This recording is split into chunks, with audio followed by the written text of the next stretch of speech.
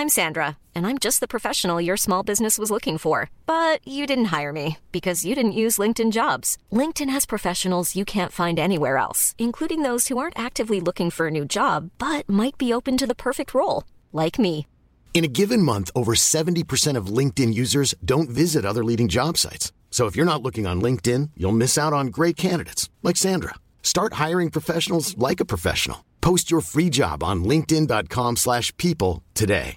You should celebrate yourself every day, but some days you should celebrate with jewelry. Whether you want to commemorate an unforgettable moment or just bring some added sparkle to your collection, Blue Nile can offer you expert guidance and a wide assortment of jewelry of the highest quality at the best price. Go to BlueNile.com today and experience the ease and convenience of shopping Blue Nile, the original online jeweler since 1999. That's BlueNile.com. BlueNile.com.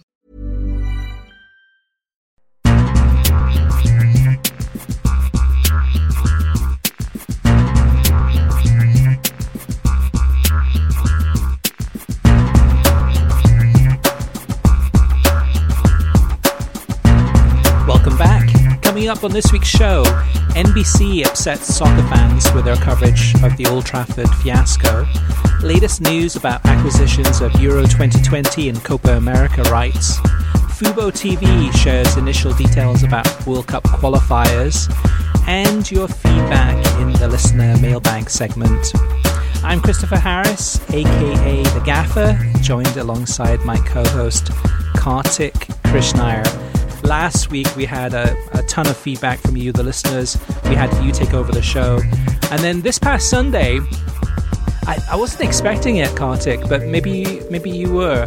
I mean, you might have been more plugged into this one, but of course the invasion of Old Trafford, both outside and inside, by supporters. Did you have any inkling that something like this was going to happen?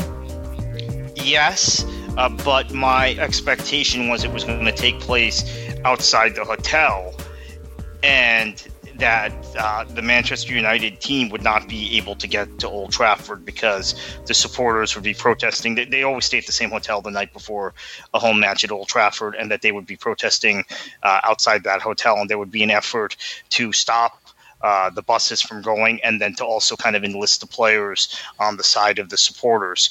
That, to my knowledge, didn't happen, or maybe the plan changed. That was the intelligence, the reconnaissance I had gotten on Saturday, and very clearly the actual demonstration was at Old Trafford, not at the team hotel.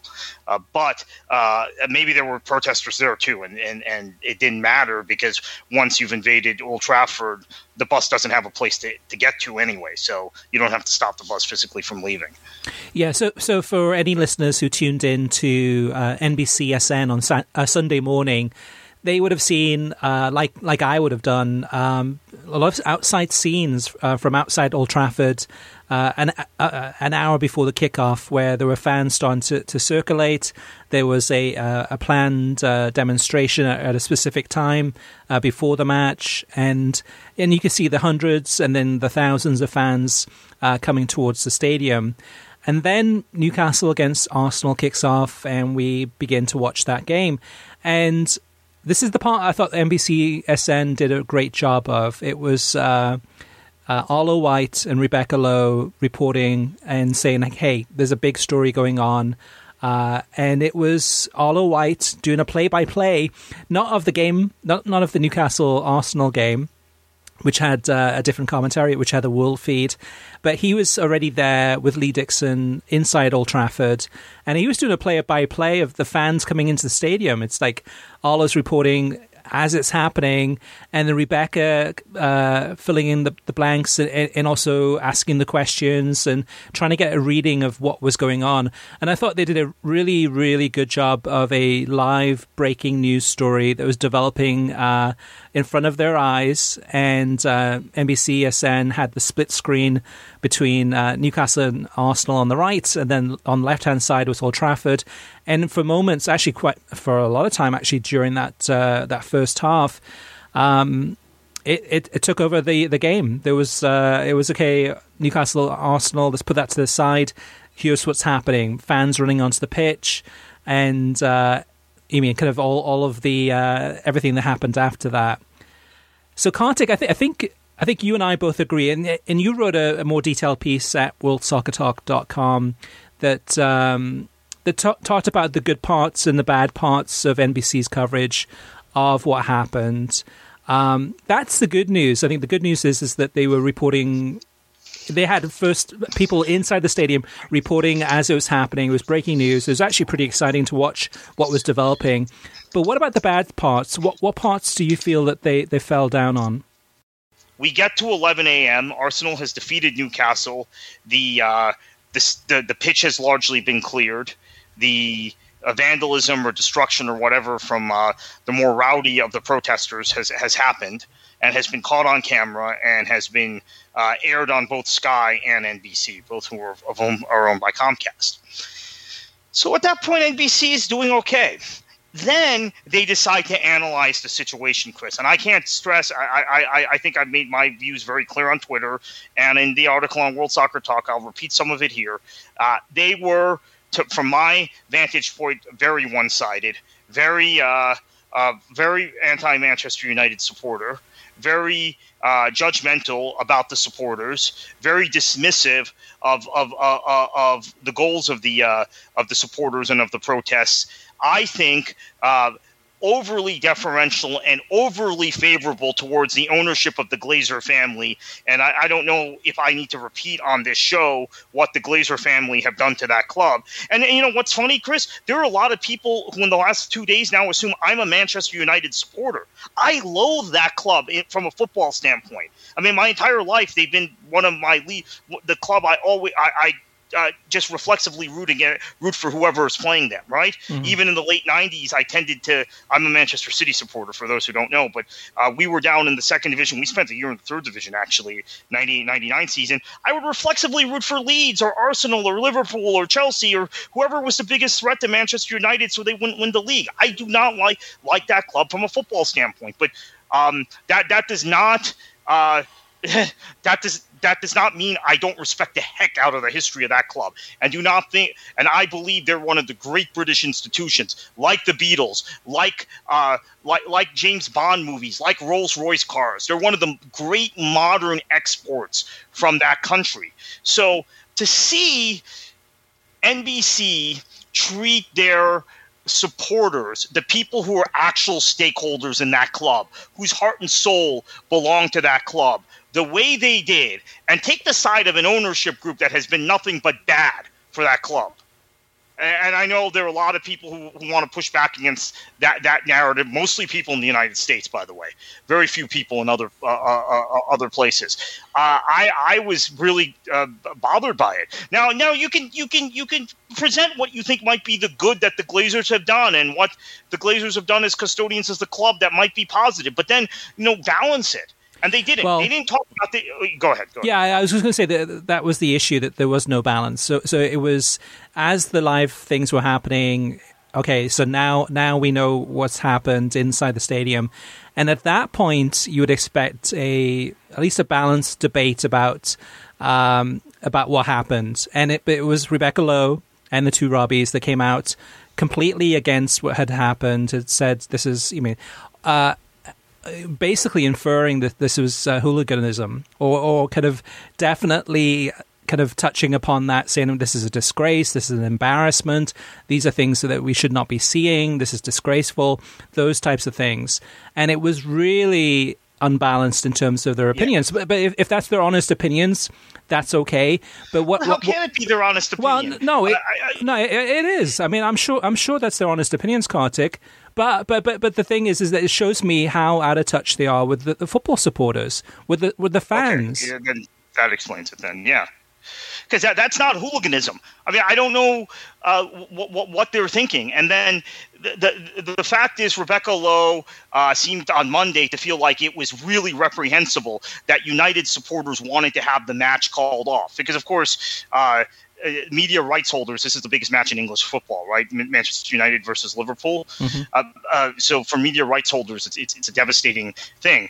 Let me try and explain to those who may not understand what's gone on in the last 16 years with Manchester United sports. And again, as a City supporter, I have a maybe we could call it the love-hate relationship with them. I hate that club. I loathe that club as a football, in footballing terms. But I have a real respect for the club as an institution and a real respect for their supporters. Really, oftentimes, those of you who follow me on social media have said, I wish our supporters behave more like their supporters. So let me explain this. Yeah, I was going to say, why should NBCSN be criticized for what they said? Let me explain. 2005, the Glazers buy the club. Manchester United has not been in debt. They have been completely debt-free from 1931 to 2005 under ownership based in the British Isles, whether it was in England specifically or in Ireland, but in the British Isles. 2005, there's a leverage takeover by these Americans, the Glazers, who are just looking at the club as an investment. They know it's the biggest commodity in global sports, Manchester United, and they have a leverage takeover. They pile debt onto the club, and since then, not only have they continued to pile debt on the club and have to spend money servicing that debt, but they have also taken dividends out each year to pay themselves, which was not discussed on NBC. Additionally, there have been peaceful protests starting in 2005 when they bought the club. There were Manchester United supporters in 2005 who quit the club, formed their own Phoenix club that had to start in the bottom of English football, because in England you can't just buy a first division club like in the US. So FC United Manchester had to start at the low point. It's a membership-based club. They're now in the 7th tier of English football. So they've worked their way up over the course of they didn't end up launching until 2008. So they 13 years or whatever, they climbed a couple divisions. Then in 2010, you had the Green and Gold movement, which was a very visible protest against the Glazers' ownership. And so part of the narrative on NBC and also, quite frankly, in the British press, it wasn't just on NBC, was, well, this is happening because Manchester United's not winning league titles anymore. Well, that's not true. 2005, they were still winning league titles. 2010, they had just won 3 league titles in a row. They'd been in 2 Champions League finals in a row when the Green and Gold movement really kicked off. And they even had David Beckham supporting them. Peaceful protests, trying to force the Glazers to sell the club, trying to get some sort of progress towards Manchester United being returned to either local ownership or even to fan ownership, to 50+1. There have been constant cries of that since 2010. There have been visible comments and editorials and fan perspectives represented in the media by Manchester United supporters since 2010. Now we come to 2021, the Super League thing happens, and this is the next step. Given that they have peacefully protested, Chris, I'm sorry if I'm coming across as really strident about this, but given that they have peacefully protested and tried to do everything they could to get their message out for 16 years, it has had no impact. The backs have been turned on them by leading people in the Manchester United community. Sir Alex Ferguson has never lifted a finger to support the supporters. I saw Peter Schmeichel today on CBS. I mean, that was pretty. Was very pleased that Jamie Carragher dealt with that. We'll talk about that in a minute. Yeah. But the point is that I don't know what else they could do. So basically, Rebecca Lowe is giving this patronizing tone. Oh, they were seeking to have the match postponed because Jamie Jackson from The Guardian did an interview with the leader of Manchester United supporters, and he basically said the idea was to make sure this match wasn't played. And she's acting as if it's this international tragedy, like a murder or something. I mean, the reality is, what else could they do? They've done everything peacefully for 16 years. They have formed their own club. They have had a massive movement, and nothing has happened. The club has gotten in worse and worse shape and more debt. So, abandoning a match is not. It's not like killing someone. Having a match postponed. So I stand in full support of what they did. Now, that's my opinion. That doesn't have to be the opinion of the people on NBC Sports. But what they need to do is represent sequentially, like I just did, the more broad perspective as to why it got to this point. They didn't do that. Danny Higginbotham, who is a obviously former Manchester United Academy product, did try and do that on Monday, but wasn't quite able to get the message fully out. But Sunday, they didn't represent this at all. They didn't explain why this was happening and why Manchester United supporters feel so strongly about the Glazers. Yeah, there were several things that NBC said, especially on the Sunday broadcast, after the live reporting when they started to analyze the situation, that really I was like just taken aback by what they said. I mean, some of the things, including, for example, Arlo White saying that this is nothing to do with the European Super League, which is absolutely ridiculous because that was the tipping point. Man United fans have been protesting for many, many years, but that was the tipping point. Enough's enough. The fans decided to do something much bigger, and this is what they did, whether you like it or not. But it did work in terms of making this a prominent story, making this the biggest story of the week in the football world, that where everyone's talking about it, everyone's discussing it, talking about the 50+1 options and talking about the government getting involved. It succeeded. Yes, in that invasion into Old Trafford, where those talk. I don't even know if they broke in, but there was talk about the stewards leaving gates open to let them in. But yes, there were a few drunken idiots in the stadium that kind of got most of the limelight and the attention. The one guy who threw the tripods and lost his sneaker, and the steward handed him the sneaker, which was pretty ridiculous. But we should remember that there was like thousands of fans outside the stadium, and then hundreds inside, and they got their point across for sure. The other thing that NBC said over that Sunday especially was just Rebecca Lowe came off big time as being an elitist, as being somebody who is backing management, backing the corporate side, to seem to be completely out of touch with what the fans are feeling. And so you don't have to be a Manchester United supporter to respect what they're doing, that they're fighting against the ownership. They're trying to get their club back, to try to be their own club, have their own identity. And it's the same thing for the Arsenal supporters last week who protested, so on and so forth. There's other clubs too. So NBC, in terms of just the way they positioned it, it came off on Sunday as just being completely out of touch with soccer fans and how they really felt, and siding with corporate. Yeah. And Chris, we're talking about supporters, the lifeblood of the sport, and the people who, at least in theory, are watching them and are the reason they pay the big bucks to be rights holders, right?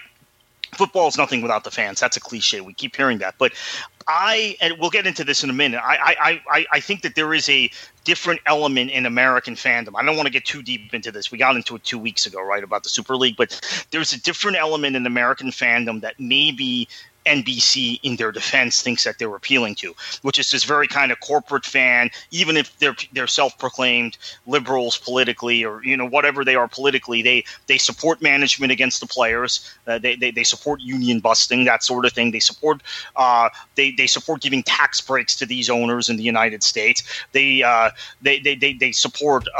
There are people who I know who are Tampa Bay Buccaneers fans who became Manchester United fans because of Glazer owning both teams. I mean, that's kind of an American mentality. Even these Americans who are Man City fans who then became New York City FC fans. I mean, I think that's kind of pathetic, personally. But that's me. And I'm a Manchester City supporter. I've probably been a supporter longer than a lot of these Americans. But so the issue of fan ownership came up.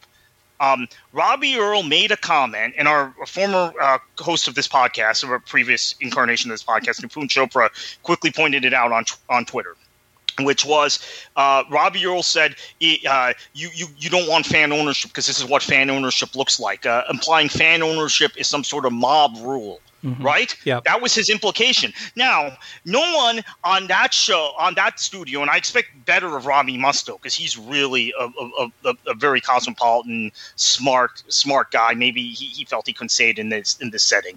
To point out that you have technically Real Madrid and Barcelona are fan-owned, but I would argue, as I have on Twitter, that their boards are actually millionaire boards that control the club, so they're not good examples. But Bayern Munich is a good example.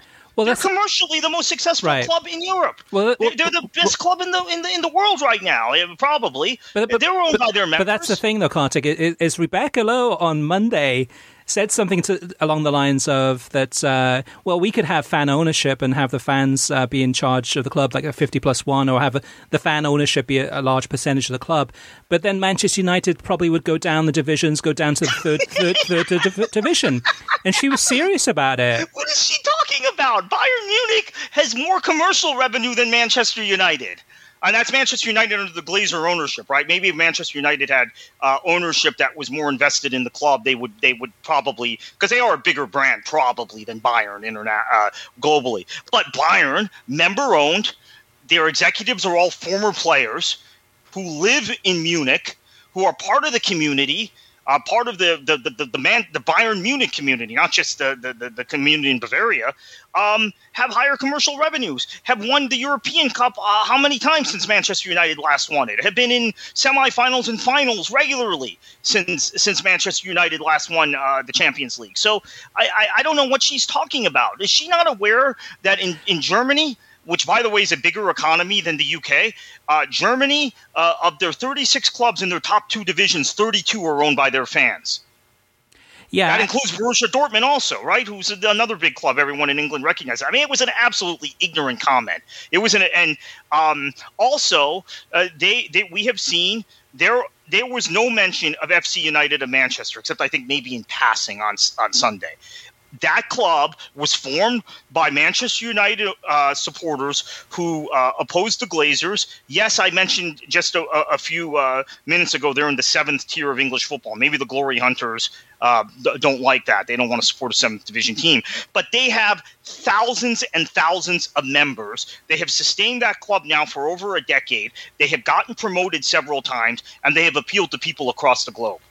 So even that supporters group, that's a subset of Manchester United supporters, have proven it can be done. Yet she was so openly dismissive. Elitist is the only term I can use to describe it. And it's a shame. I mean, I think we all like Rebecca Lowe as a presenter. This was another side of her Saturday and Sunday and Monday that I had never seen before. And quite frankly, I'm horrified by. I think overall, though, too, if we look at the last 2 weeks, it does show how NBC's coverage of the Premier League and soccer in general it's not that good. I mean, it's not as good as it should be. For example, the last 2 weeks. So 2 weeks ago, it was the European Super League, the story breaking on a Sunday.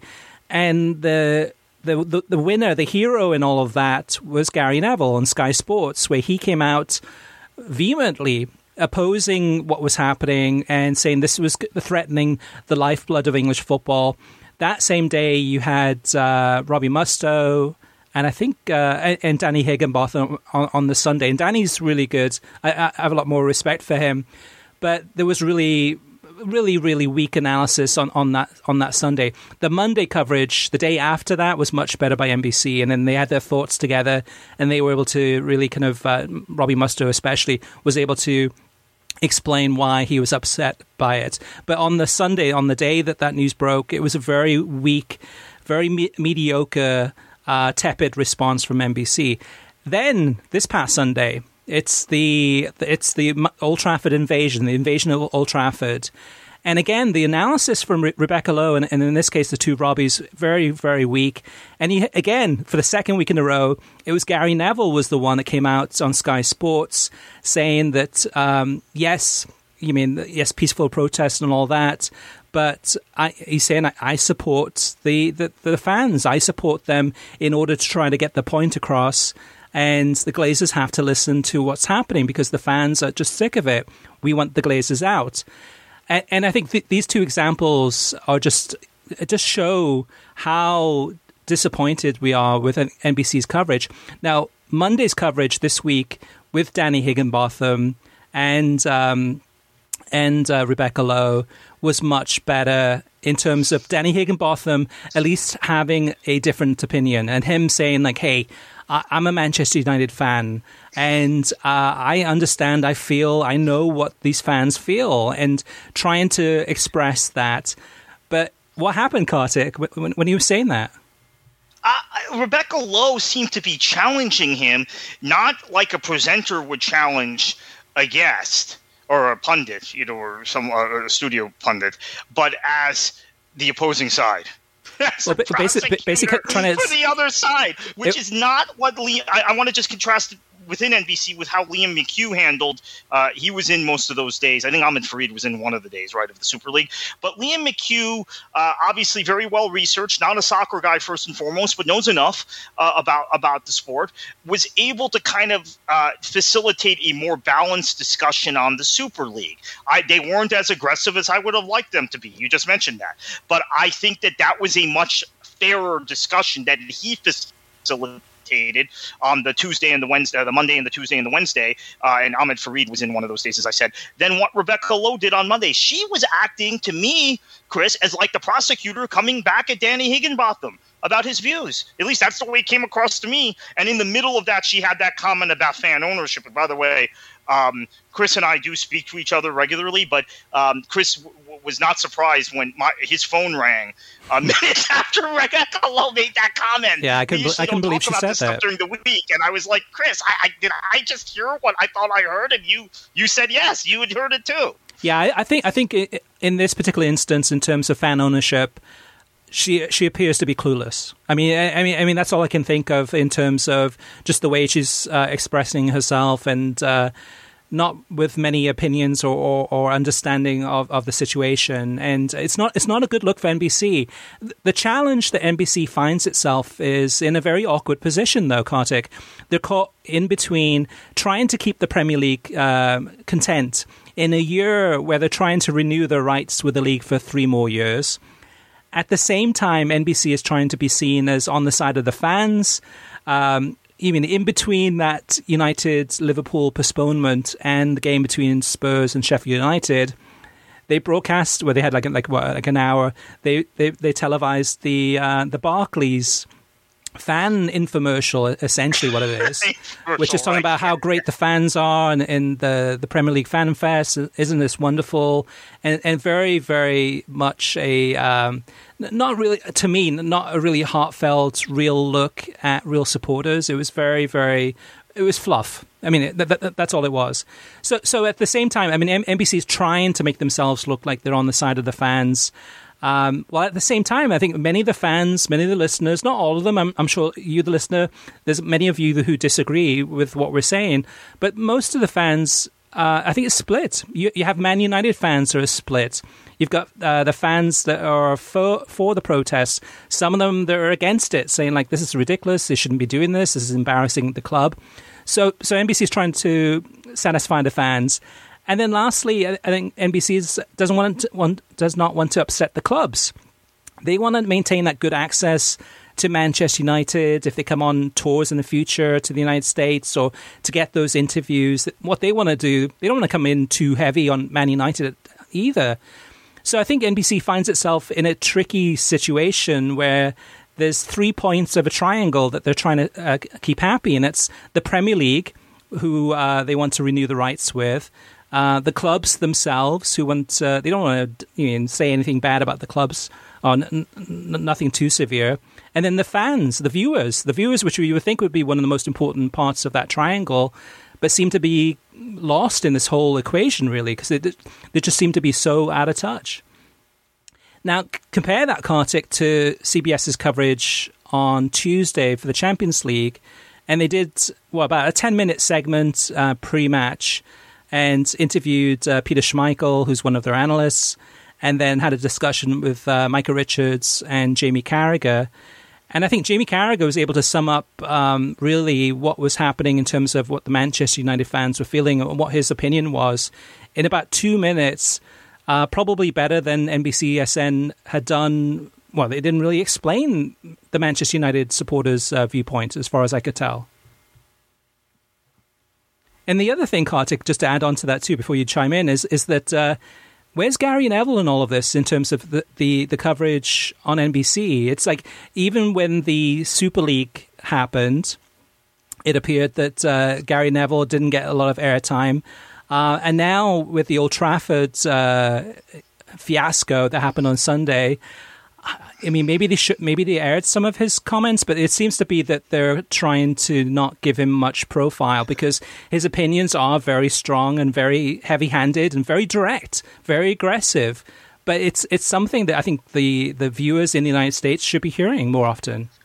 Yeah, so a couple of points there. First off, I think NBC, when they think of the fan, they think of maybe the American sports fan that's into NFL and NHL, whatever else. Although those are the two properties they also have. They're losing the NHL, but that are very kind of franchise-driven, American franchise-driven. They would be against fan ownership. They're for the billionaire owners. They are the people who, as I said earlier, throw tax money at these owners. So I think maybe they think that they have a complete misunderstanding of who a lot of the Premier League fans are in the U.S. Now, some of them are that way. Don't get me wrong. And I find it especially among my own fan base, Manchester City fans, because we've attracted a certain brand of glory hunter in the last 10 years in this country. But Manchester United fans in the U.S. tend to be longer term, what we would term legacy fans. And I think they completely misread who they were communicating with based on that. They're fans that predate NBC covering the Premier League. On to Carragher. Before we get to Carragher and Peter Schmeichel and that little clash, the 2 minutes you mentioned, in 2 minutes he summarized this better than NBC did. His take is, sure, there were some excesses. We all admit that. I've said, the people who've come back at me said, oh, what about the looting and the guy who threw the camera? Okay, prosecute those people. That's fine. But do not let it obscure the bigger message. So Carragher was very clear about that. Okay? Oh, yeah, there were some excesses, but I support the Manchester United supporters. They had to do this, basically, is what Carragher said. The Peter Schmeichel segment was disappointing. Yeah. I mean, I don't know whether to cut him some slack because after Carragher cut him off, Carragher was very angry. Yeah, Carragher cut him off, but I mean, Schmeichel had a good cut 2 to 3 minutes and was very, very politically correct. I mean, he's a global. I mean, what CBS didn't mention is he's a global ambassador for Manchester United. I mean, everybody knows he's a former Manchester United great. But then after about 2 to 3 minutes of Schmeichel kind of just dancing around, Carragher jumped in. And I think actually it was okay for Carragher. It was because he's trying to get Peter to react. Yeah, basically. And Carragher clearly is on the fan side. So he jumps in, and then when they go back to Schmeichel, after Carragher has said his bit, Schmeichel backed off a little bit and basically said something very, very generic, but said, yeah, I support the fans, but not really with much conviction. Micah Richards made the point, obviously, that this is kind of a one-off, which I believe it might be, too, in terms of getting a match scrubbed. And so the American reaction is, oh, well, they're hurting their team because what if they have to forfeit the match? This is the thing. Americans think totally in terms of money, or many Americans, not all Americans. And clearly, we don't, and a lot of our listeners don't. But a lot of Americans think just totally in terms of money, which, Man United is worth whatever, $4 billion, £3 billion.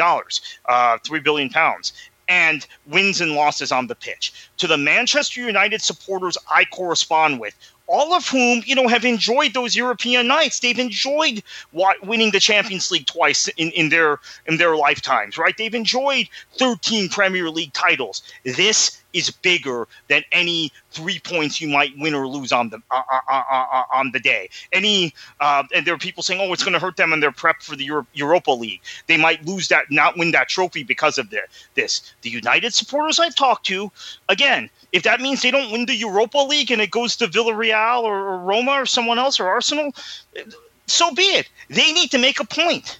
This is bigger than any result or any trophy. And NBC was not able to convey that. CBS didn't really convey that either, but they did a better job of it. And I think Kate Abdo, as a presenter, granted, she is a Manchester United fan, so maybe she's more invested in this than Rebecca Lowe, or more invested in it from a supporter standpoint, did a much better job of facilitating the conversation. In fairness, she didn't have to facilitate the conversation for hours on end like Rebecca Lowe did. But Also, one other fair point I want to make about NBC is I thought they had cooler heads after that Premier League fan, that Barclays infomercial. I think that they were a little more nuanced and reasonable in their takes on Sunday afternoon. And I think I had written that piece that we published at World Soccer Talk, but I was ready just to let it go and say, hey, they've learned. And then came Monday with Rebecca Lowe saying doubling down. Yeah, doubling down. Right. So I had thought maybe they had just reacted badly to it, and NBC executives or whoever had put their arms around Rebecca and the two Robbies and said, hey, look, I mean, that's the gut reaction, what you did. Now let's calm down. Let's give a broader perspective. Let's kind of give more nuance and balance this conversation. That did not happen. So I'm as a football supporter, I know I'm in the media, but I'm a supporter first and foremost, Chris. I'm furious. And again, I support a rival club to Manchester United. I'm not a Manchester United supporter, but I am really disappointed in how the Manchester United supporters have been characterized on the Premier League rights holder, on the broadcast of the rights holders in this country. Yeah, that's my takeaway. Yeah, and the feeling I got from the two Robbies and Rebecca Lowe was that they were on the side of the Glazers, that they were saying this is absolutely horrible. That's what I got from it. That was the feeling I got. It didn't feel that I had any sense of empathy or feelings of emotion or support for the fans who were protesting, who basically at this point have almost said, okay, what else can we do to try to get our message across, to get the Glazers out? And this is what they came up with, and who knows whether or not it'll be effective, but just the way that they portrayed it in terms of expressing that basically they're kind of disgust at all of this. But Gary Neville summed it up best on Sunday on Sky Sports News, and he said all football fans should unite today behind what Manchester United fans have done, because what United, City, Liverpool, Chelsea, Arsenal and Spurs owners did 2 weeks ago is really dangerous to English football. We must not forget that. And that carries through very similar to what he had said the week before when he was talking about the European Super League. And for Alowai to say that the protests on Sunday had nothing to do with the European Super League, he's absolutely wrong. And I guess the jeopardy with all of this, Kartik, or the challenge with all of this is when Arlo White speaks or Rebecca Lowe speaks, both of them have a lot of reach, and there's a lot of people that don't understand the history of what's happened from 2005 onwards in terms of the Glazers. And NBC really didn't do a good job of really explaining that. So when Arlo and Rebecca say these things, a lot of American soccer fans who are new to the Premier League, they believe it. They think, okay, yeah, I agree with them. So a lot of my takes on Twitter get rejected, and I mean I know I have kind of a persona on Twitter where I'm controversial. I am really touched by how many people agree with me about specifically what you just said, because I made that point on Twitter very aggressively that NBC has an obligation to educate the American Premier League fan about what the Glazers have done to that club, and to also educate the American Premier League fan on what the financial state of Manchester United was before 2005. They didn't do either of those two things. So maybe we can't totally fault the American fan for reflexively defending an American ownership group, particularly people here in Florida. The Glazers are well known here. They're Floridians, and they're well known in the state. And then, just saying, this is typical British xenophobia against Americans, and they're always against Americans, because NBC didn't actually educate the Americans who don't know as much about this situation, about what has happened to get us to this point. And they have not, and as I mentioned earlier, they have not mentioned, although I guess Rebecca Lowe did do it in passing, in fairness, but it was in passing, right? It was never as part of a larger narrative or a larger talking point, that they have tried for 16 years to raise attention, doing things peacefully and by the book. And in fact, at times, Chris, they've been derided. People have laughed in the media at Manchester United supporters. Oh, look at how ineffective they are, right? This green and gold movement. They didn't prove anything. Big deal. They got David Beckham and Eric Cantona to race scarves. It didn't affect the Glazers. They're a joke, these supporters. You would hear patronizing things like that, and that was not NBC. That was the British press. They can't get their act together. So when they finally do get their act together, look at the reaction. So maybe supporters can't win, right? There's an elite class of people who have a financial stake in this game that are always going to put us down. I don't know. I hope that's not the case, but you have to wonder after this week. The jeopardy with this, though, too, is that NBC Sports is looking like they're basically a part of the Premier League. That it's all about the Premier League. It's a very positive Premier League focus in terms of what they talk about. It's focusing on all the great things, all the highlights, all the wonderful things, and not really getting into the gritty parts of it, where there is a lot of resentment and anger, and especially over the European Super League, but lots of other things. But even to the extent of, too, we have to remember, it was a few months ago, NBC, actually last season, the end of last season, NBC put a chart on the screen saying, okay, here's how many Premier League titles Liverpool has won, and Manchester United. Forgetting the whole entire history of the clubs that had won, all the titles they had won before the Premier League had started. So it is a very PR focused for the Premier League. I'm sure the Premier League love it. I'm sure the Glazers love it in terms of the way that NBC is framing this conversation, where the fans are the bad guys and the owners are, these kind of invisible Americans. And they're charitable. They're giving football to the masses. That's kind of like the undertone of it. Be thankful. There are people saying, and I know NBC didn't say this directly, but there are people who were watching NBC's coverage who took this, you should be thankful for the Glazers. They're paying the bills and they're giving you Manchester United. Yeah. You should be thankful for Stan Kroenke. Like, what? Well, and Tim Howard 2 weeks ago saying that he had good relations with the Kroenkes, and the Kroenkes gave Stan Kroenke did a lot for Colorado Rapids. Nothing negative to say at all. So I guess it's a difficult situation, but we would much appreciate if NBC was more honest. But even the Peter Schmeichel thing on CBS, I was really disappointed with that, just because. I don't know, so it's Tuesday, we're recording this Tuesday night. Manchester United's game in the Europa League is on Thursday. I'm hoping between now and then, maybe on Thursday, that they'll get a chance to interview some of the Manchester United supporters groups and to ask them from the fan perspective. And that's the part that we're missing in all of this, Kartik. You and I are fans.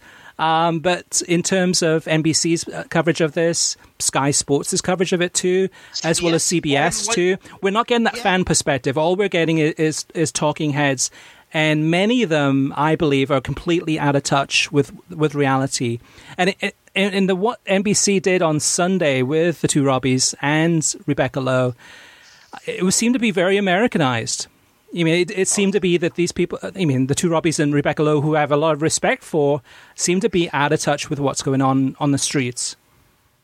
Yeah, completely out of touch. They've had opportunities since to talk to Manchester United supporters, have not. CBS had 2 days for this segment on Tuesday. They didn't. Obviously, their commentary was, I think, significantly better than NBC's, Peter Schmeichel aside. But still, they didn't do the very basic job to get that perspective. ESPN FC. So, here's the thing. I know there are people who listen to this podcast or read our site who think that I have some sort of there's some reason I like ESPN better than I like the other networks that broadcast the sport. It's just that I maybe we all have personal preferences. ESPN FC has not done that either, in fairness. But there has been much more balance in their coverage, in their conversations. And again, we've talked about this before. NBC doesn't have a reporter anymore on that contributes, since Neil Ashton actually left to run PR at Manchester United, ironically enough. They don't have that guy. ESPN has a few of those guys. Gab Marcotti is a pundit, but he is also a reporter with some of the best sources in English and European football. So between Marcotti and Mark Ogden and Julian Lorenz, they had the fan perspective covered because those guys talk to enough fans. And those guys were much less – now, granted, all three of them are based in the UK. Were much less favorable towards the Glazers than what you saw on NBC. Dan Thomas is based in Bristol. Bristol, Connecticut. Bristol, Connecticut, right? Not Bristol, England. Right. Yeah, sorry. Yeah, Bristol, Connecticut. He's hosting, but he's steering the conversation in a very different direction than Rebecca Lowe did. Now, maybe it's because he's got these three British-based pundits, and also has, quite honestly, Shaka Hislop, who's very smart and has mentioned in the past, the business of the Glazers and what the Glazers have done, and has talked about that in the past. But ESPN covered this story completely differently than NBC. So does that come down to NBC being a rights holder? Does that come down to NBC being out of touch? Or does that come down to NBC thinking the Premier League fan in the United States is fundamentally different than the Premier League fan in the UK? I'm not sure. I don't know what the answer is. Maybe it's a combination of all three. But clearly, ESPN, covering it as a news story because they don't have Premier League rights, covered it very differently. Yeah, two things there. I mean, one is that I didn't get much of a feel for, here's a list of the things that the Glazers have done at Manchester United to upset the fans. I didn't get that education from NBCSN over the weekend, especially on the Sunday, that they didn't seem to kind of inform the viewer some of the things that they've done in terms of talking about taking the club in debt leveraging debt, and now the club is in I think 550 million euros in debt, over almost half $500 million in debt. And then the second thing is that. Well, I should mention real quickly on that. Mark Ogden, who's a Manchester-based reporter, is I think a United supporter, but is with ESPN. He says it's closer to $1 billion when you talk about the servicing on the debt and the money they've taken out in dividend payments. And then now, granted, he and Marcotti have cited that number and have been challenged by a number of mostly American-based people challenging them on that, but that's their reporting, and so I kind of trust that number. Yeah. So the first thing is kind of the lack of information given by NBC to show the other side, to really kind of paint a true picture of what's happening in terms of what the Glazers have done and why the fans are upset.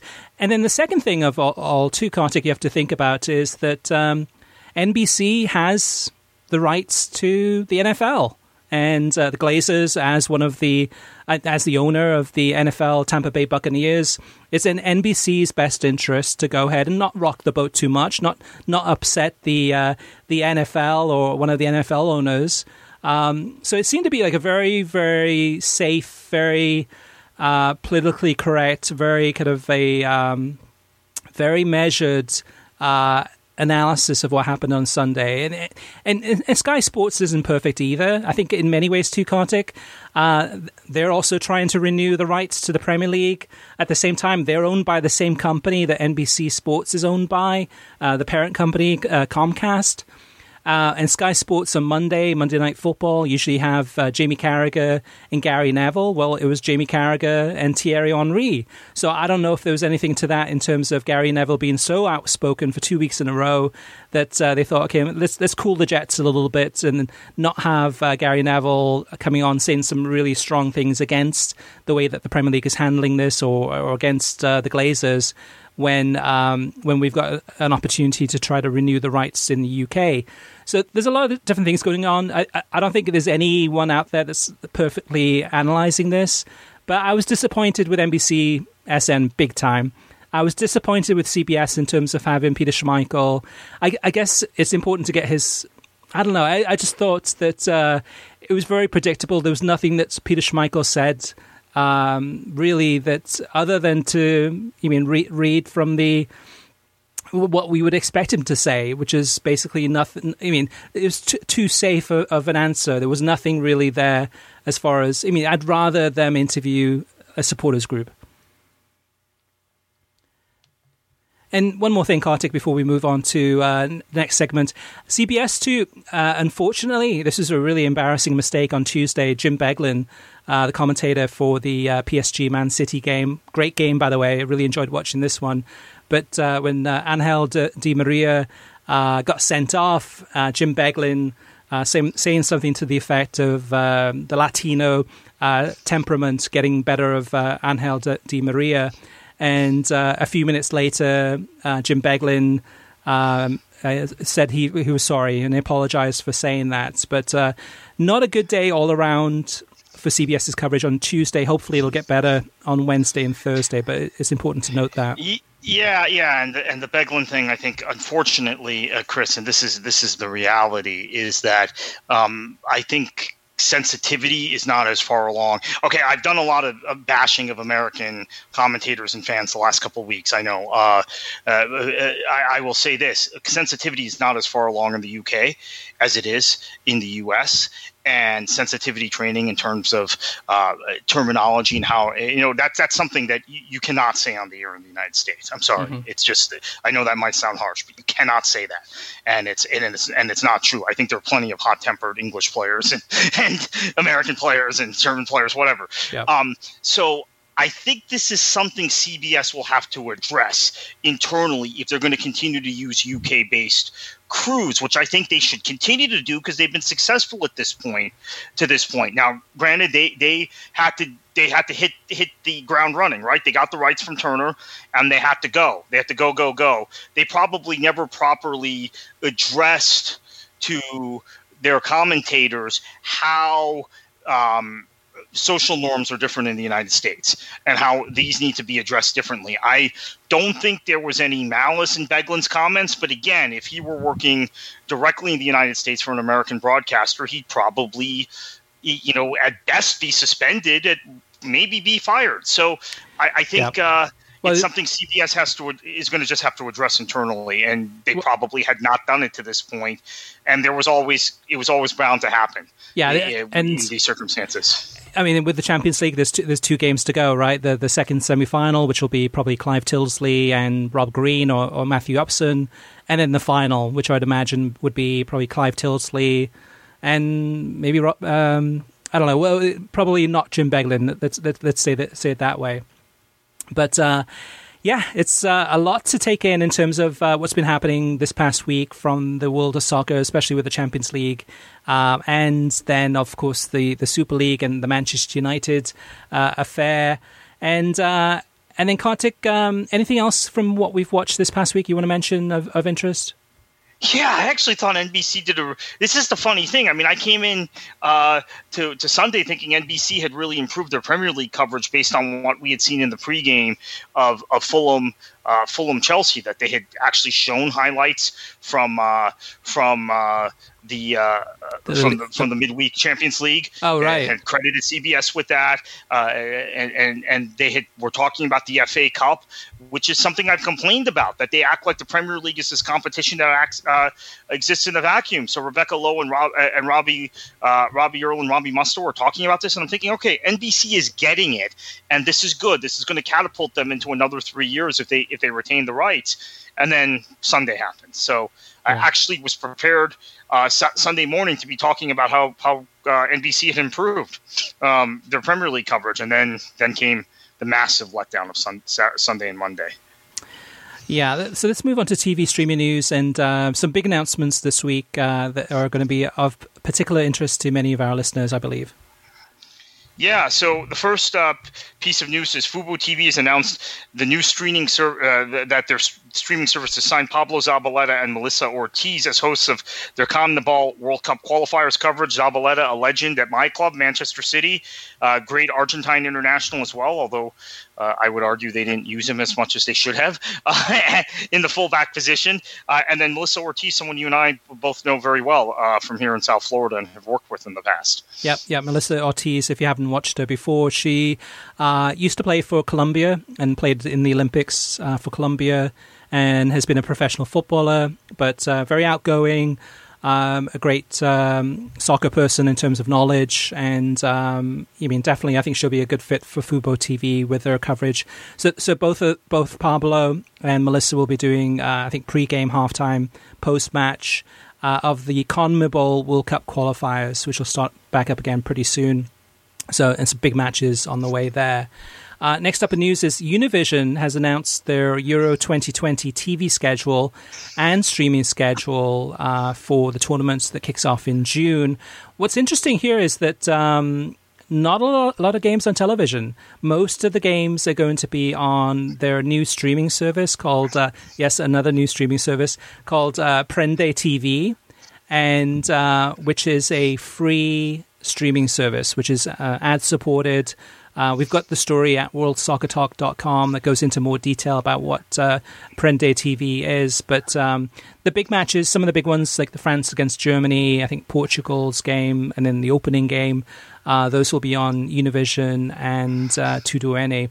But part of the reason, too, that there's not a lot of games, actually no games on Unomas or Galavision, and very few on Univision and Tudoene, it's happening at the same time as Copa America. Plus, on top of that, too, Univision has their regular programming, telenovelas, news, entertainment, etc. And this is a great opportunity for Univision to roll out Prende TV and get sports fans to watch these games for free. So couple things here I wanted to mention about Univision. I understand for a lot of us who are Eurocentric, or a lot of people who are just exclusively Eurocentric, it may seem very odd. But I was here in South Florida during the Euro 2008. You were actually in Switzerland, Chris, when this happened, when South American World Cup qualifiers were kicking off during the Euros. And I will say in South Florida, there was no interest in the Euros. And people were shocked. I wanted to watch Turkey versus Austria or whoever was playing, right? Turkey, Croatia, I think was actually one of the games, instead of watching South American qualifiers. Similarly, I saw the same thing in 2016 among South Floridians, Latinos, the Floridians in general, some of the Orlando area. Copa America and the Euros were going on at the same time. Once the Euros kicked off, I was focused on the Euros more than Copa, even though I had been Copa that year was in the U.S. and I was covering it. And that was not the case with a lot of other people. So I think Univision is probably making a smart decision here. It's going to be very difficult going forward because Copa America and the Euros are always going to be in the same. Although CONMEBOL changes things all the time, right? So maybe for the next 10 years they'll be at the same time. Next 2 cycles, next 8 years, and then after that they'll switch Copa again. But I kind of understand it. I don't think it's great. This is a big boost for ESPN, I guess, and ABC, because there's no really viable, looking at that program schedule, except for a few matches, Spanish language option to take viewers from them. So this might be actually go a lot better for ESPN than we had anticipated. Yeah. And that's a really good break for them. Yeah, and also for Univision, it's probably a better fit for them as far as Copa America, having that audience watching Argentina, Brazil, Colombia, Ecuador, etc., and maybe just trying to focus most of their attention on that tournament, while ESPN and ABC is going to run away with it with the Euro 2020 coverage, which we'll get more details of that soon. But speaking of Univision running away with it in terms of the Spanish language rights, next up, Kartik, you've got some news about the English language rights to Copa America. Yeah, this came a little bit out of nowhere today.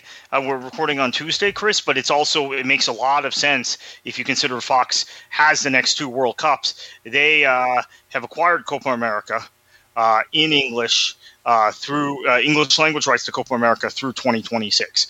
So at least the next 2 tournaments will be on Fox Sports, and other South American football as well they've acquired. So in English. So we're going to have an English language home for Copa America, which we haven't always had in the past. They obviously showed the 2016 tournament on Fox. 2007 and 2011 tournaments. You and I have talked about sticker albums lately. I was going back to my 2007 Copa America Panini album, which I completed. The 2011 album I did not complete. But those tournaments I had to watch in Spanish, I remember. 2016, I did not have to. 2019, obviously, Fox didn't have either in English. So this is a long-term play, too. It's not just – we've seen a lot of times with Copa America rights, they've been one-tournament deals, one-year deals. Now we're seeing a long-term deal with Fox in English, which also, to me, I think CONMEBOL is seeing more value in Copa America and Copa Libertadores on the English language side, which they had not seen previously, which to me is very significant and is a significant, I don't want to say it's a game changer, but it may affect the viewing preferences of a lot of you listening in the future if there's more South American football on in English language on a mainstream channel in good time slots. Yeah, this is a story we've been following very closely for over 12 months now, because over 12 months ago, it looked like Telemundo was going to get the Spanish language rights to the Copa America 2020, and then the pandemic happened, and basically there was a kind of a pause in the bidding.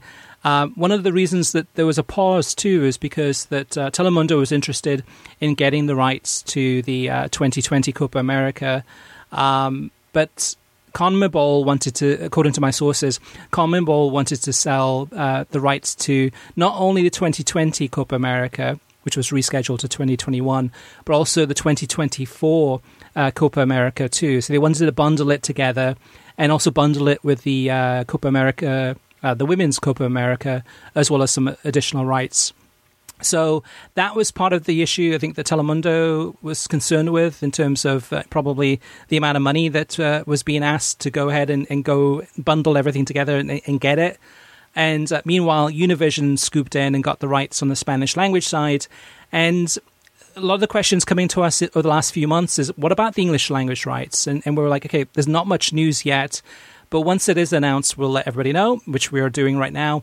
But at the time, we were saying that there's probably not a lot of demand for it because ESPN is busy with the Euros. You've got NBC with the Olympics. And then CBS so far hasn't been really kind of big into trying to get rights to massive tournaments. They're more focused on leagues, whether it's Serie A or the Argentine League or things that go around kind of like the whole 12 months or pretty close to it. So Fox was one of the ones that wasn't really being discussed or mentioned. And so from my understanding, the actual valuation of these rights should be pretty small. There's not a lot of people that are going to be, that are fans of Brazil or Argentina or Colombia. They're going to be watching these games in English. They're probably going to be watching, most definitely going to be watching these games in Spanish on Univision. And then you'll get fans like you and I, Kartik, or maybe some mainstream fans that might tune in to watch, to see Messi play and Neymar, etc., and watch them in English on Fox or FS1 or FS2. So, but still, it's good news for Fox, just because they've been out of the acquisition game for so long in terms of trying to acquire rights for soccer that they finally have something, and it's a good lead-in to talking about the Women's World Cup and talking about the World Cup. It's a good way to promote their coverage of the World Cup tournaments using Copa America as the vehicle for that. All right, Kartik, listener mailbag. Adam Hay says, I really, really enjoy your pod and look forward to it dropping each week into my feed. In listening to your latest pods and comments on promotion relegation in the United States, I began to think about how complex it would be to implement here given the current structure, even if people would honestly opt to go that route. With USL League 2 largely serving as a summer league for D1 college students to further hone their games, it would seem that you would already be only able to go down maybe 3 leagues deep: MLS, USL Championship, and maybe USL League 1. If USL were changed, then you'd lose out on some great talent who get the chance to prove themselves and make a career here in the US.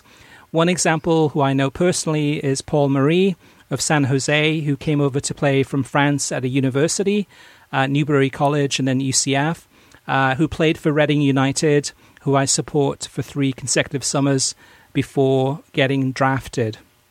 Now, Kartik, if anyone knows the lower leagues or kind of lower divisions or grassroots soccer in the United States, as well as anyone, it's you. What's your thoughts? I mean, is that even if there was promotion relegation, which it's extremely unlikely given MLS and what they believe, I mean, would it be 3 leagues deep? Could it be deeper? USL League Two, which I believe Adam's referring to, that's where Reading United plays. They serve a real purpose in terms of giving. So structurally, we have 4 different national leagues that are kind of at what we would consider the 4th division level: USL League Two, the NPSL, and the UPSL. The USL League Two depends almost entirely on college players and academy players at professional clubs. So they produce some really good professional players. I would not want to hurt that league. NPSL is kind of a mixture. There are some high-level, former professionals or even players in between that are playing in NPSL, older players, in addition to college players. And there are certain rules you have to follow. I don't want to get too deep into it about that. UPSL is almost entirely an adult league, national adult league at the 4th division level that produce very few players that go on to really high professional levels. So the way I would do it is, if you had ProRel, you would cut USL down to the 4th division. You would count USL League 2 out of it. You would keep that league as is, because I think Adam makes a very good point. That league serves a specific purpose for developing players who then oftentimes, who are college players, who then oftentimes land in Europe or land in MLS and end up being national team players. There was a long list of players who played internationally, including in the most recent Gold Cup. We'll see it again this summer, Gold Cup for Caribbean nations, etc., and the U.S. that have played in that league. But that is not the only D4 league. There are 2 other D4 national leagues, and actually, the league I manage in South Florida is a league that has the clubs that are in every single one of our clubs. Because those leagues only play at certain times of the year.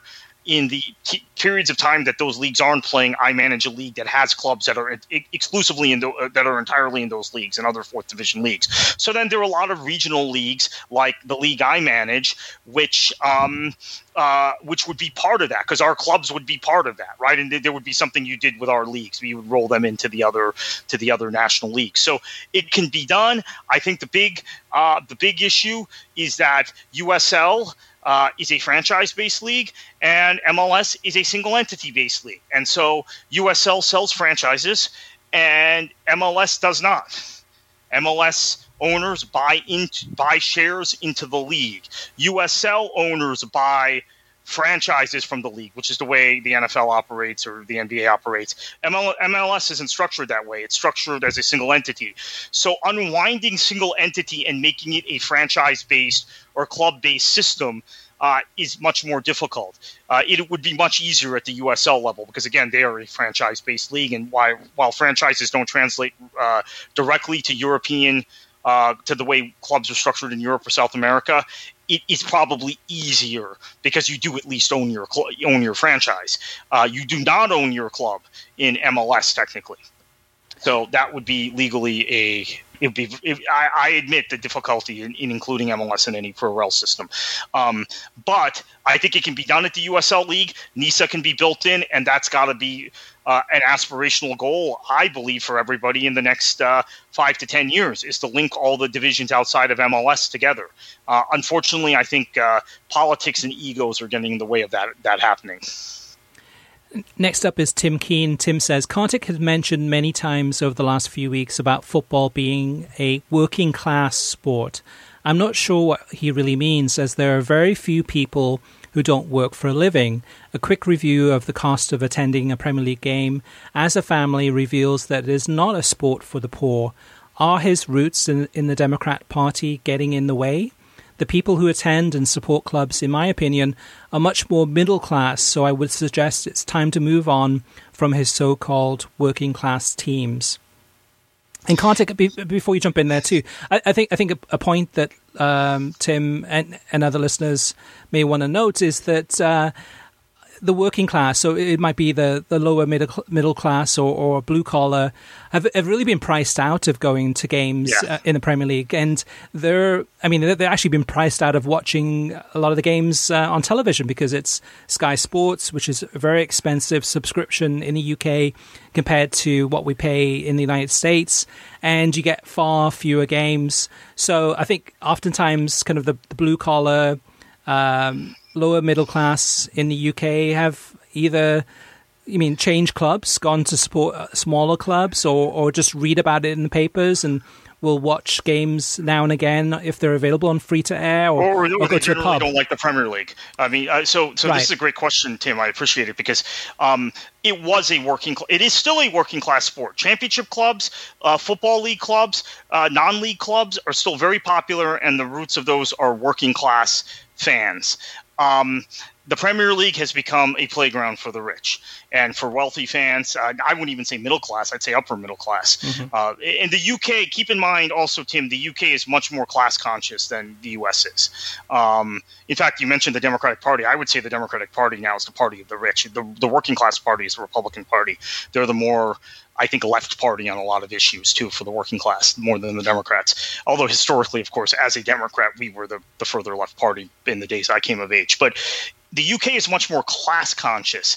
And I think that the working class still sees football as a working class game. The upper class in Britain were not football fans. Sometimes they saw football as a way to make money, and I don't want to pretend like American owners are the only ones that have commoditized the sport. There were plenty of bad British owners, these kind of snake business people who were from a town and would buy the local club and do terrible things with the club. There's several examples of that, but it was by and large a working class sport. Now, as the sport became more global and became more glamorous, it became an upper middle class playground, particularly in the big city clubs, the Manchester clubs, but less so the Manchester clubs. Certainly not the two Liverpool clubs. They're still working class clubs, Liverpool and Everton. And then the clubs in London. QPR is very notably in Shepherd's Bush still a very working class club. The more posh people in that area tend to support Fulham or Chelsea. But the truth be told, a lot of those people weren't football fans 20 or 30 years ago, Tim. I think upper middle class, what we would classify as upper middle class fans in the UK, people in the UK were not football fans until pretty recently. There were exceptions, but generally it was a working class sport.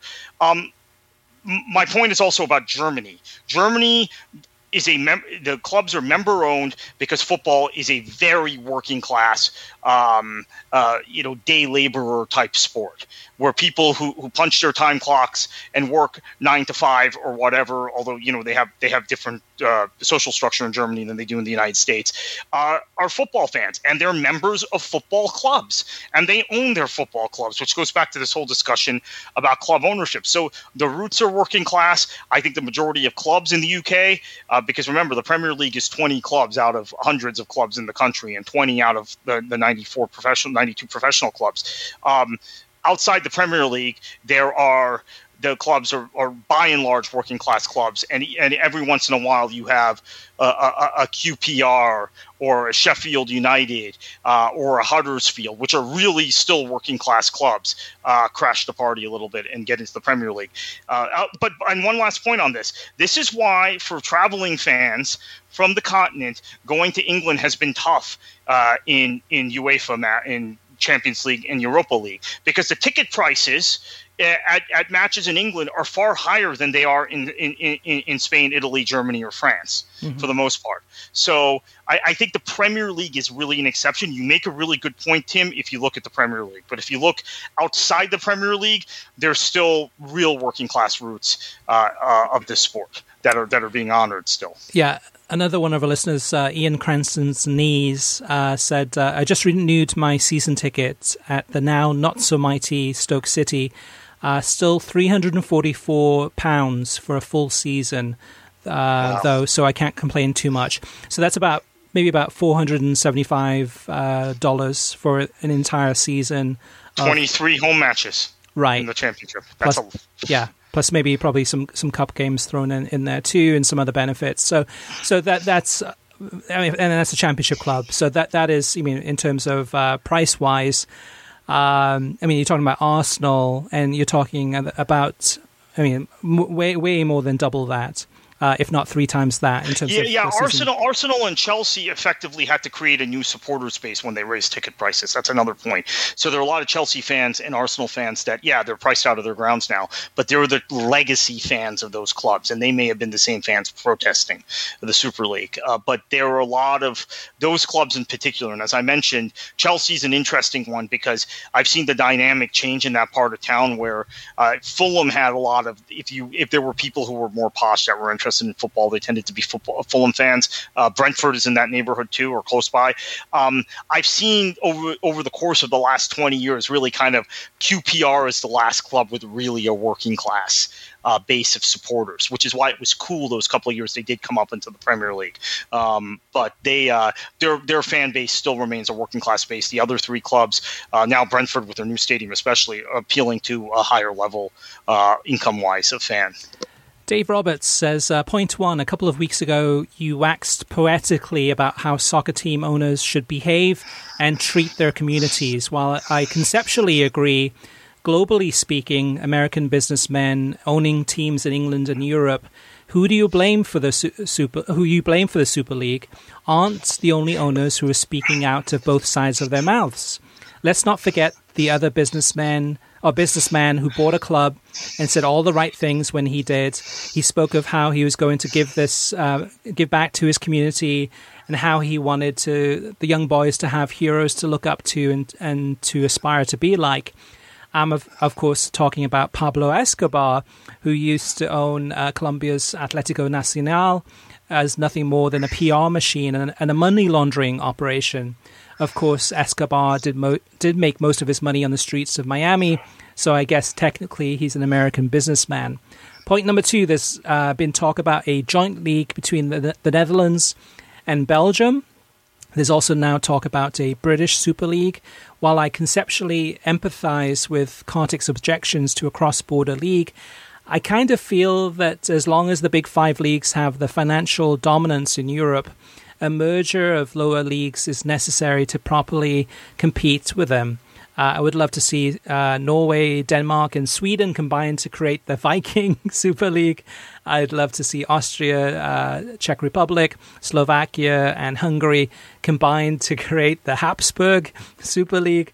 The overwhelming majority of the domestic leagues are de facto farm systems for other leagues, mostly the big 5. So why not work together and take on the big boys? I could see a cup competition. You mean kind of a Scandinavian cup competition, or I don't know, like maybe like a Wales and Scotland and Northern Ireland, a cup competition among teams. Like the old Anglo-Italian Cup, remember those? Yeah. But as far as league mergers, not so much. No, I'm against it. I am open to the idea of if it's universally allowed, where it would be applied equally throughout the world. But I still look, I mean, again, I've worked in the American lower divisions. I have a fondness for the lower divisions. I'm finding this actually, it's really kind of odd because there are all these Real Madrid and Barcelona fans I've now interacted with the last few weeks who have no idea that even what the Segunda is in Spain, right? Because they never have to worry about relegation. I'm concerned still if you have these mergers, what happens to clubs down the pyramid in Belgium? What happens to the clubs down the pyramid in the Netherlands? And actually those clubs have some great, the Dutch second and third divisions have great development structures. I think Belgium probably does too. I'm not as familiar with them. Scandinavia, maybe there aren't as many big time clubs down the pyramid and it could be more feasible. But Belgium and the Netherlands, I am concerned about, because while it would create, obviously, if they merged at the top, it would create a league with 5 or 6 really good clubs at the top that are competing in Europe. Because I think every single season there's either a Dutch team or a Belgian team that does very well in Europe, and we know the players that those two countries produce. We know how good those two national teams are. But I'm concerned about teams down the pyramid in those countries, particularly in the Netherlands.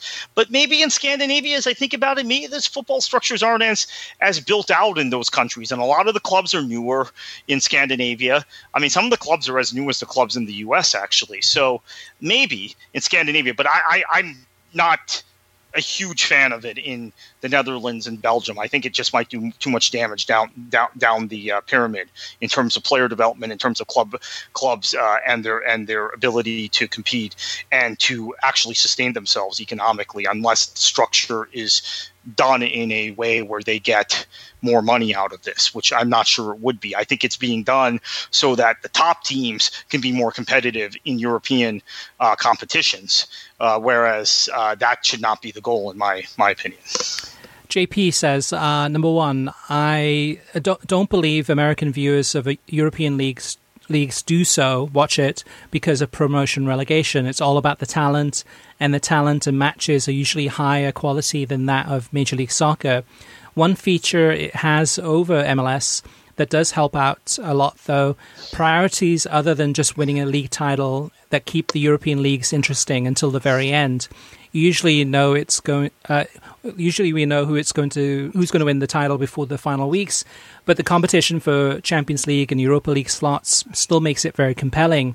A few years ago, a final match day clash of Lazio and Inter for the final Champions League spot gave it a championship game level intensity. A couple of years ago, before that, it was Napoli and Lazio. You get the point. That's in addition to League Cups that can make a season somewhat successful, even without winning the title. If somehow MLS became the league all the top global talent flocked to, much like the NBA, NHL, and Major League Baseball for basketball, hockey, and baseball, then American viewers would tune in. I guess, Kartik, when you think about it too, I mean, the NASL in the 70s was the top, well, one of the top global leagues, because you had the best players from England and from Germany, from France, from around the world, came to play in the United States in a really high-profile league. I know there were a ton of viewers tuning in globally to watch those games. In the US, it was still early days, so the viewership wasn't massive. Well, the viewership was kind of high, though, in relatively speaking. I mean, relatively, you get 1 million viewers for games. But there was less on. I mean, let's remember that when we say, oh, well, MLS is only getting 300,000 viewers or whatever now, there was a lot. There were fewer channels. There was less on. At times, NASL would be the only sporting event on, maybe. But the thing I always point out, this is why I think some of these, even though I'm such a forceful advocate for open leagues, a lot of the pro-rel people diss me, is one, I like reserve teams. I think it's great MLS has reserve teams in USL. I wish every MLS team had a reserve team. So they think, oh, you can't be a pure open league guy if you like reserve teams. I don't know why. There are reserve teams in Spain and Germany in the pyramid. But they think that the pyramid has to look just like England. The other reason, Chris, is because I keep pointing out that you cannot replicate the NASL in this day and age outside Europe, in my opinion, because the Bosman ruling opened the door in the European Union. Once Europe was integrated as one economic trading bloc, the Bosman rule opened the door for players to move from domestic league to domestic league in Europe. And similarly, at around the same time, the Champions League began. So this is taking the Premier League and Brexit out of the equation for the time being. I mean, we'll have to see long term what the impact is on the Premier League and on the Football League, on the Championship, etc., from Brexit and from the new immigration rules in England. But I do not think you can import the amount of talent that normally would be playing in European leagues to the United States in this day and age. So a lot of pro-rel people, reformers, say, oh, you're defending MLS, you're shilling for MLS when you say that. No, I'm not. I'm just saying, practically speaking, you cannot replicate that league on non-European soil, in my opinion, in this day and age. Not enough talked about, I think, just in general, about the Bosman ruling and how it totally changed football. Yeah, that's an excellent point. Next up is Robert321 Boom. He says, the main reason I got into English football was the promotion relegation aspects of it and the history of the clubs that are 100 plus years old that can be found in all 4 levels of the top 4 leagues. I'd love to see my Detroit Lions sent down for a few years. Next up is Chris Guardino, and he says, I love the format of the pod this week because it allowed for greater participation from all listeners. not just the ones that listen and comment all the time like myself. It is definitely something you should do more frequently. I have a question for you, either of you, about Turner Sports HBO Max. My question is, with the recent acquisition of the NHL by Turner and inclusion of HBO Max into the deal, do you see them wanting to add MLS to HBO Max or even becoming a player in the Premier League rights war? Thanks for your insights and opinions, and keep up the great work. So, as far as Turner Sports and MLS, I think there's a possibility. I mean, HBO Max will show some NHL games. HBO Max, which is strange though, because anyone who has HBO Max or is using HBO Max, it's great. Some great series, some great movies. No sports yet, but with the NHL, they're dipping the toe in the water. I'm sure that they'd be interested. Whether or not they're seriously interested, especially after kind of their kind of really bitter taste in their mouth after the Champions League episode with UEFA, maybe not. But the Premier League, I think that's probably too big of an aspiration right now, unless they're willing to spend a ton of money. What do you think, Kartik? Do you agree, or do you see a possibility there? I see that's actually a good shout. I see a possibility there. HBO had moved away from showing live sports. They show a fair amount of live sports, actually, back in the day, including Wimbledon. I remember when I had to watch HBO, I had to get HBO just for Wimbledon when I was a big tennis fan. That's I think a possibility. I mean, I think it's there is going to be some player besides NBC to try and go after the Premier League. I'm not convinced it's going to be CBS and Paramount Plus. I know that's logical. Really? I actually don't think it'll be ESPN. So will it be Turner and the AT&T, right? The AT&T owned companies now, Turner, HBO, etc., or will it be Discovery? We know Discovery made a bid for domestic rights in France 2 months ago when MediaPro collapsed. That was rejected. The French domestic rights remain right now on Canal Plus and on BN, but it looks like that still might change. That situation might change. So Discovery is a possible player. But yeah, I think Turner, HBO, the AT&T networks could be a player as well, and they have lots of distribution platforms by which they could get the Premier League out.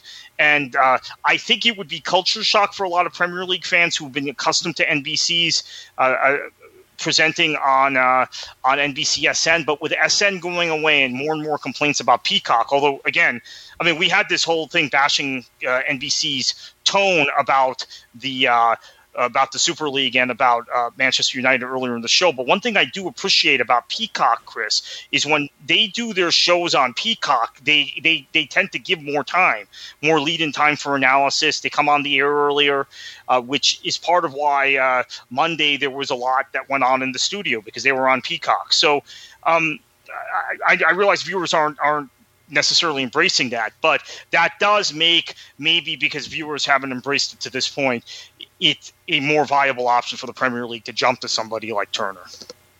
Yeah, I still think it's ESPN and CBS fighting NBC for the rights to the Premier League, and I see the HBO Max and maybe Discovery Plus and some of the other streaming services looking at MLS and looking at picking up some of those rights. But we shall see this summer.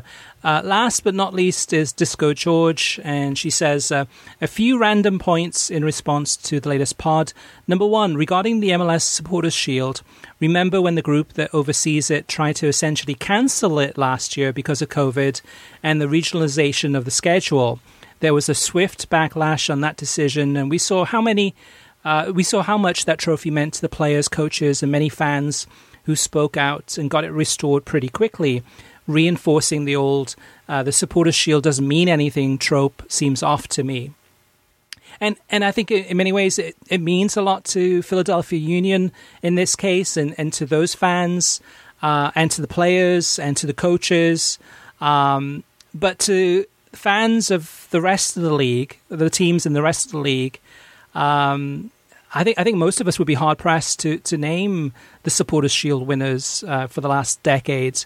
It kind of goes out into the distant memory. Now, if you ask us about who won the Premier League for the last decade, we'd have a really good idea in terms of that, as well as who won the MLS Cup. But in terms of who won the Supporters' Shield, not so much. Number 2, I'd be hesitant to assign any blanket motivation for people in the US watching or supporting soccer.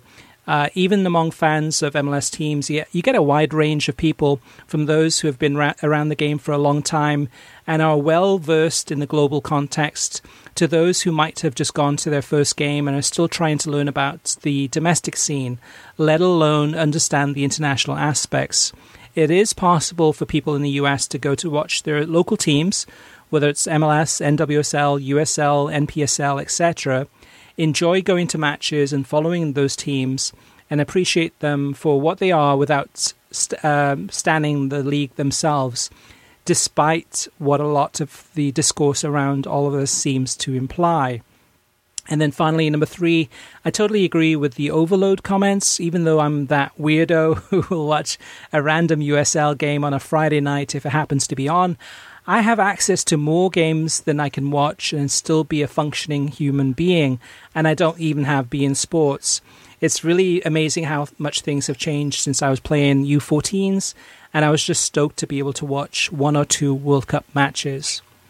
And Disco George, again, with some really, really good, salient feedback there, Kartik. Yeah, and I agree. And I think in terms of the Supporters' Shield, the players put a value on it, but I'm not sure the supporters actually do. Even though, ironically, it's called the Supporters' Shield. The conversations I've had with players, including some that have won the Supporters' Shield multiple times, versus supporters of clubs is very, very different.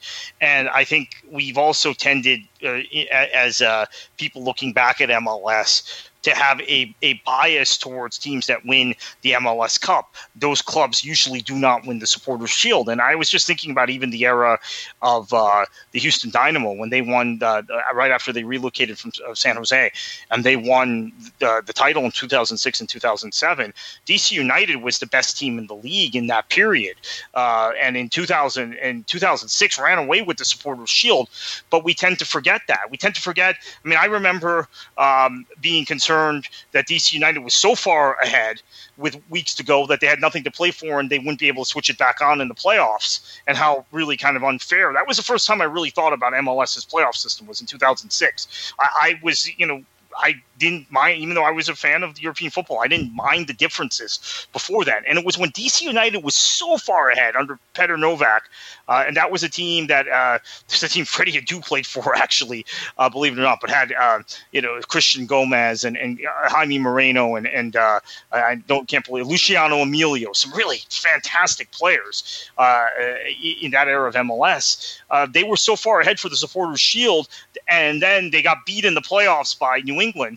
I thought, or was it by Chicago that year? Whatever. I remember thinking they lost both those years, 06 and 07. Maybe the playoffs are ridiculous, and you should just award the champion also in MLS to the regular season. But and now, 15 years later, no one remembers those DC teams, but they all remember the Houston teams. And like I said, both those years, DC won the Supporters' Shield and had the best team in the league, and no one remembers them. All right, listeners, we want you to have your say. You can always reach us via email through web at worldsoccertalk.com, as well as facebook.com/worldsoccertalk, and on Twitter at worldsoccertalk. Plus, of course, you can always post your comments on worldsoccertalk.com on the website in the comments section where the podcast is. And Kartik, it's been a long episode, but we've gone through a lot. I think the main point from us is the importance of fan ownership. And I think that got lost in the message from NBC Sports especially, and from CBS. They definitely, Jamie Carragher, thank God, was able to really kind of directly discuss it and talk about how, that's kind of the main thrust of this, is that the fans want their clubs back. And I think we covered a lot of ground in this episode, that's for sure. But if listeners want to follow you on Twitter, Kartik, now that you're back on Twitter, where can they find you? Yeah, KKFLA737. Should have mentioned I took the weekend off from Twitter, as did so many other people who cover English football. And I think for all of us, it turned out to be the wrong weekend to do it. We had a social media boycott to make a point about racial bullying and racism on that platform.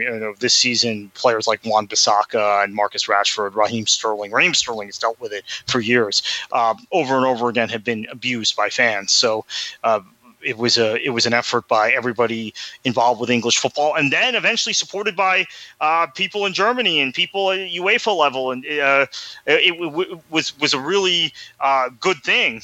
And then what happened Sunday happened, and none of us were on social media. Mm-hmm. So I'm back on social media, KKFLA737, until the next boycott for whatever reason. And you can follow me there. All right. Well, thank you for listening. You can get a new episode of the World Soccer Talk podcast every week. Every episode is released on Amazon Music, Spotify, Pandora, Stitcher, iTunes, TuneIn, Audio Boom, Overcast, and worldsoccertalk.com, as well as everywhere else where you can find podcasts. And Kartik, heading into another weekend, of course, a ton of football from around the world. We're getting closer and closer to wrapping up a lot of these title races, and much more in store. But what should the listeners do? Enjoy your football.